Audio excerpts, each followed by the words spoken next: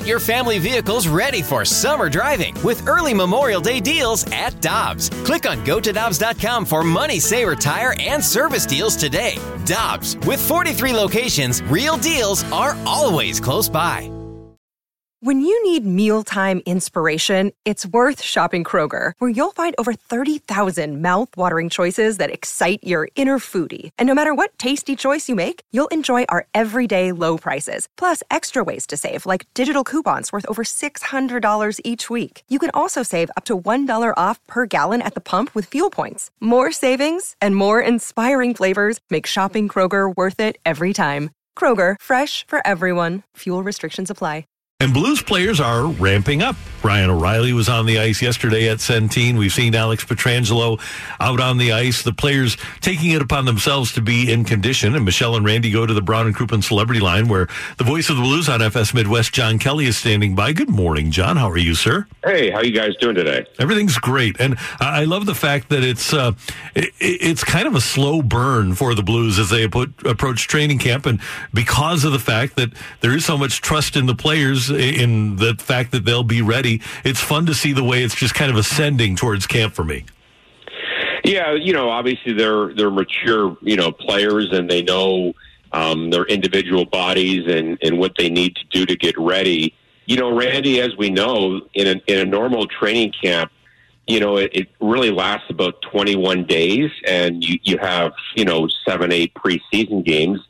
But this is obviously new territory, and the camp will be a couple of weeks long, and perhaps they'll play one preseason game and then get right into that round robin tournament. But as we've stated many times on your show, Randy, these players are in shape 12 months a year.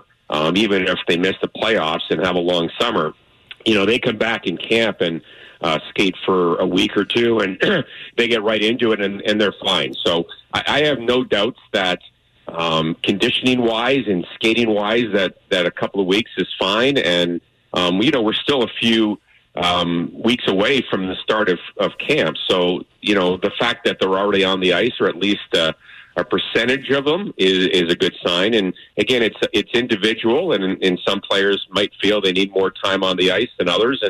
But I'm not concerned at all about their condition, for sure.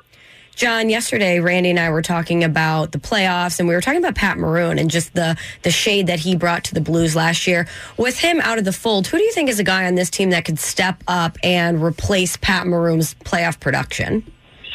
Well, what he did on that line with Bozak and Robert Thomas, he was the guy that worked below the goal line and protected the puck and add the physicality to that particular threesome.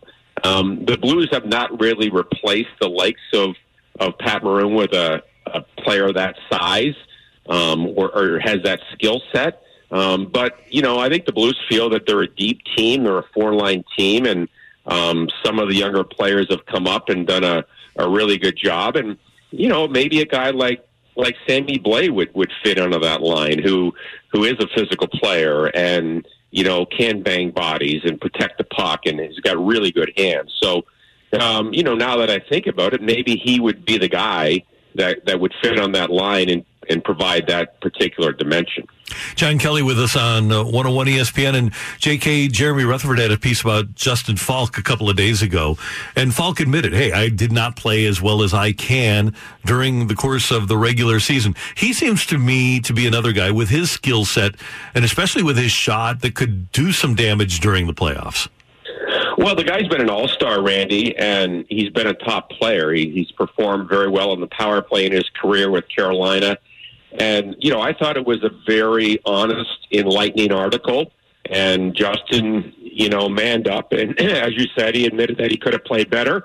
Excuse me. But I think he played well at times. He was inconsistent. But, anytime a player, and this probably doesn't hold true for every player, obviously, they're all different, but it's the first time in his career he had been traded. So he comes to a new group, a group that just happened to win a Stanley Cup.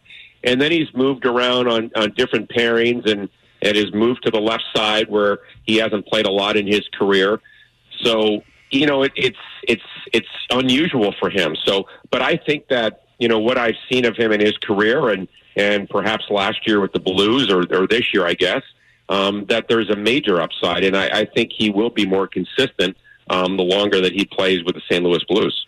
John, what are your expectations, or should there be any expectations for Vladimir Tarasenko when he returns to the ice with the Blues? I think he'll be fine. I really do. Timing-wise, perhaps he could be off a bit, but, let's be honest, all the players now have been off since at least March 10th because of the pause here. So, timing-wise, a lot of players could be a little rusty in the first couple of games. Hopefully it won't be more than that because, quite honestly, you don't have a lot of time to find your game, either individually as a team. But Vladimir just has world-class skills. He's one of the best skaters on the Blues. I think that's overlooked as well, is that he's a very powerful, fast skater.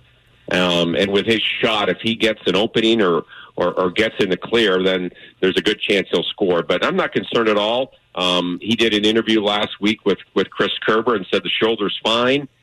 He's ready to go. And, quite honestly, he would have been ready to go in late March. So he was close to returning when the NHL season was disrupted. John, when we get back underway, the top 4 seeds obviously are going to be the Blues, the Avalanche, the Stars, and the Knights, and they'll play for the top 4 seeds. Is there a team that's outside of that top 4 that you look at and you say, man, they have a chance to not only upend the Blues, but they could be a Stanley Cup team? I think we all thought that about Winnipeg last year. They've undergone dramatic changes. But is there a team that you look at and say, that's a scary team in the West? Outside of the top 4. Really, Randy, I think that because we have never gone through something like this, who knows if in a short series, in the play-in round, a team gets hot and a goaltender gets hot. There are a lot of teams out there. A team like Vancouver or Arizona, if their goaltending is healthy. That's what that's a team that I was thinking of right there, was the Coyotes. Yeah. Minnesota Wild were playing really well under interim coach Dean Evason, but they have some goaltending issues. Dubnyk had really lost his number one job. Edmonton is a team with their offense, with McDavid and Draisaitl and the cast of characters they have. But to me, their goaltending isn't, as dominant as some other teams. So I think there are obviously a lot of different clubs that could upset and who knows, could go deep. But to me, the Jets are still a very good hockey team, even though their defense has been basically overhauled from last spring. Offensively, they are still as deep as any team in the NHL. So, and Hellebuck is a really good goaltender. He had a great regular season this year. So that's a team, Randy, that I certainly would not really want to play in the first round. Who knows? Maybe the Blues will end up playing the Jets again. I don't know. But that's a team that could be very dangerous as well. JK, always good to talk to you. Thanks so much for the time. We do appreciate it, and we'll talk again next week. Okay, thanks for having me.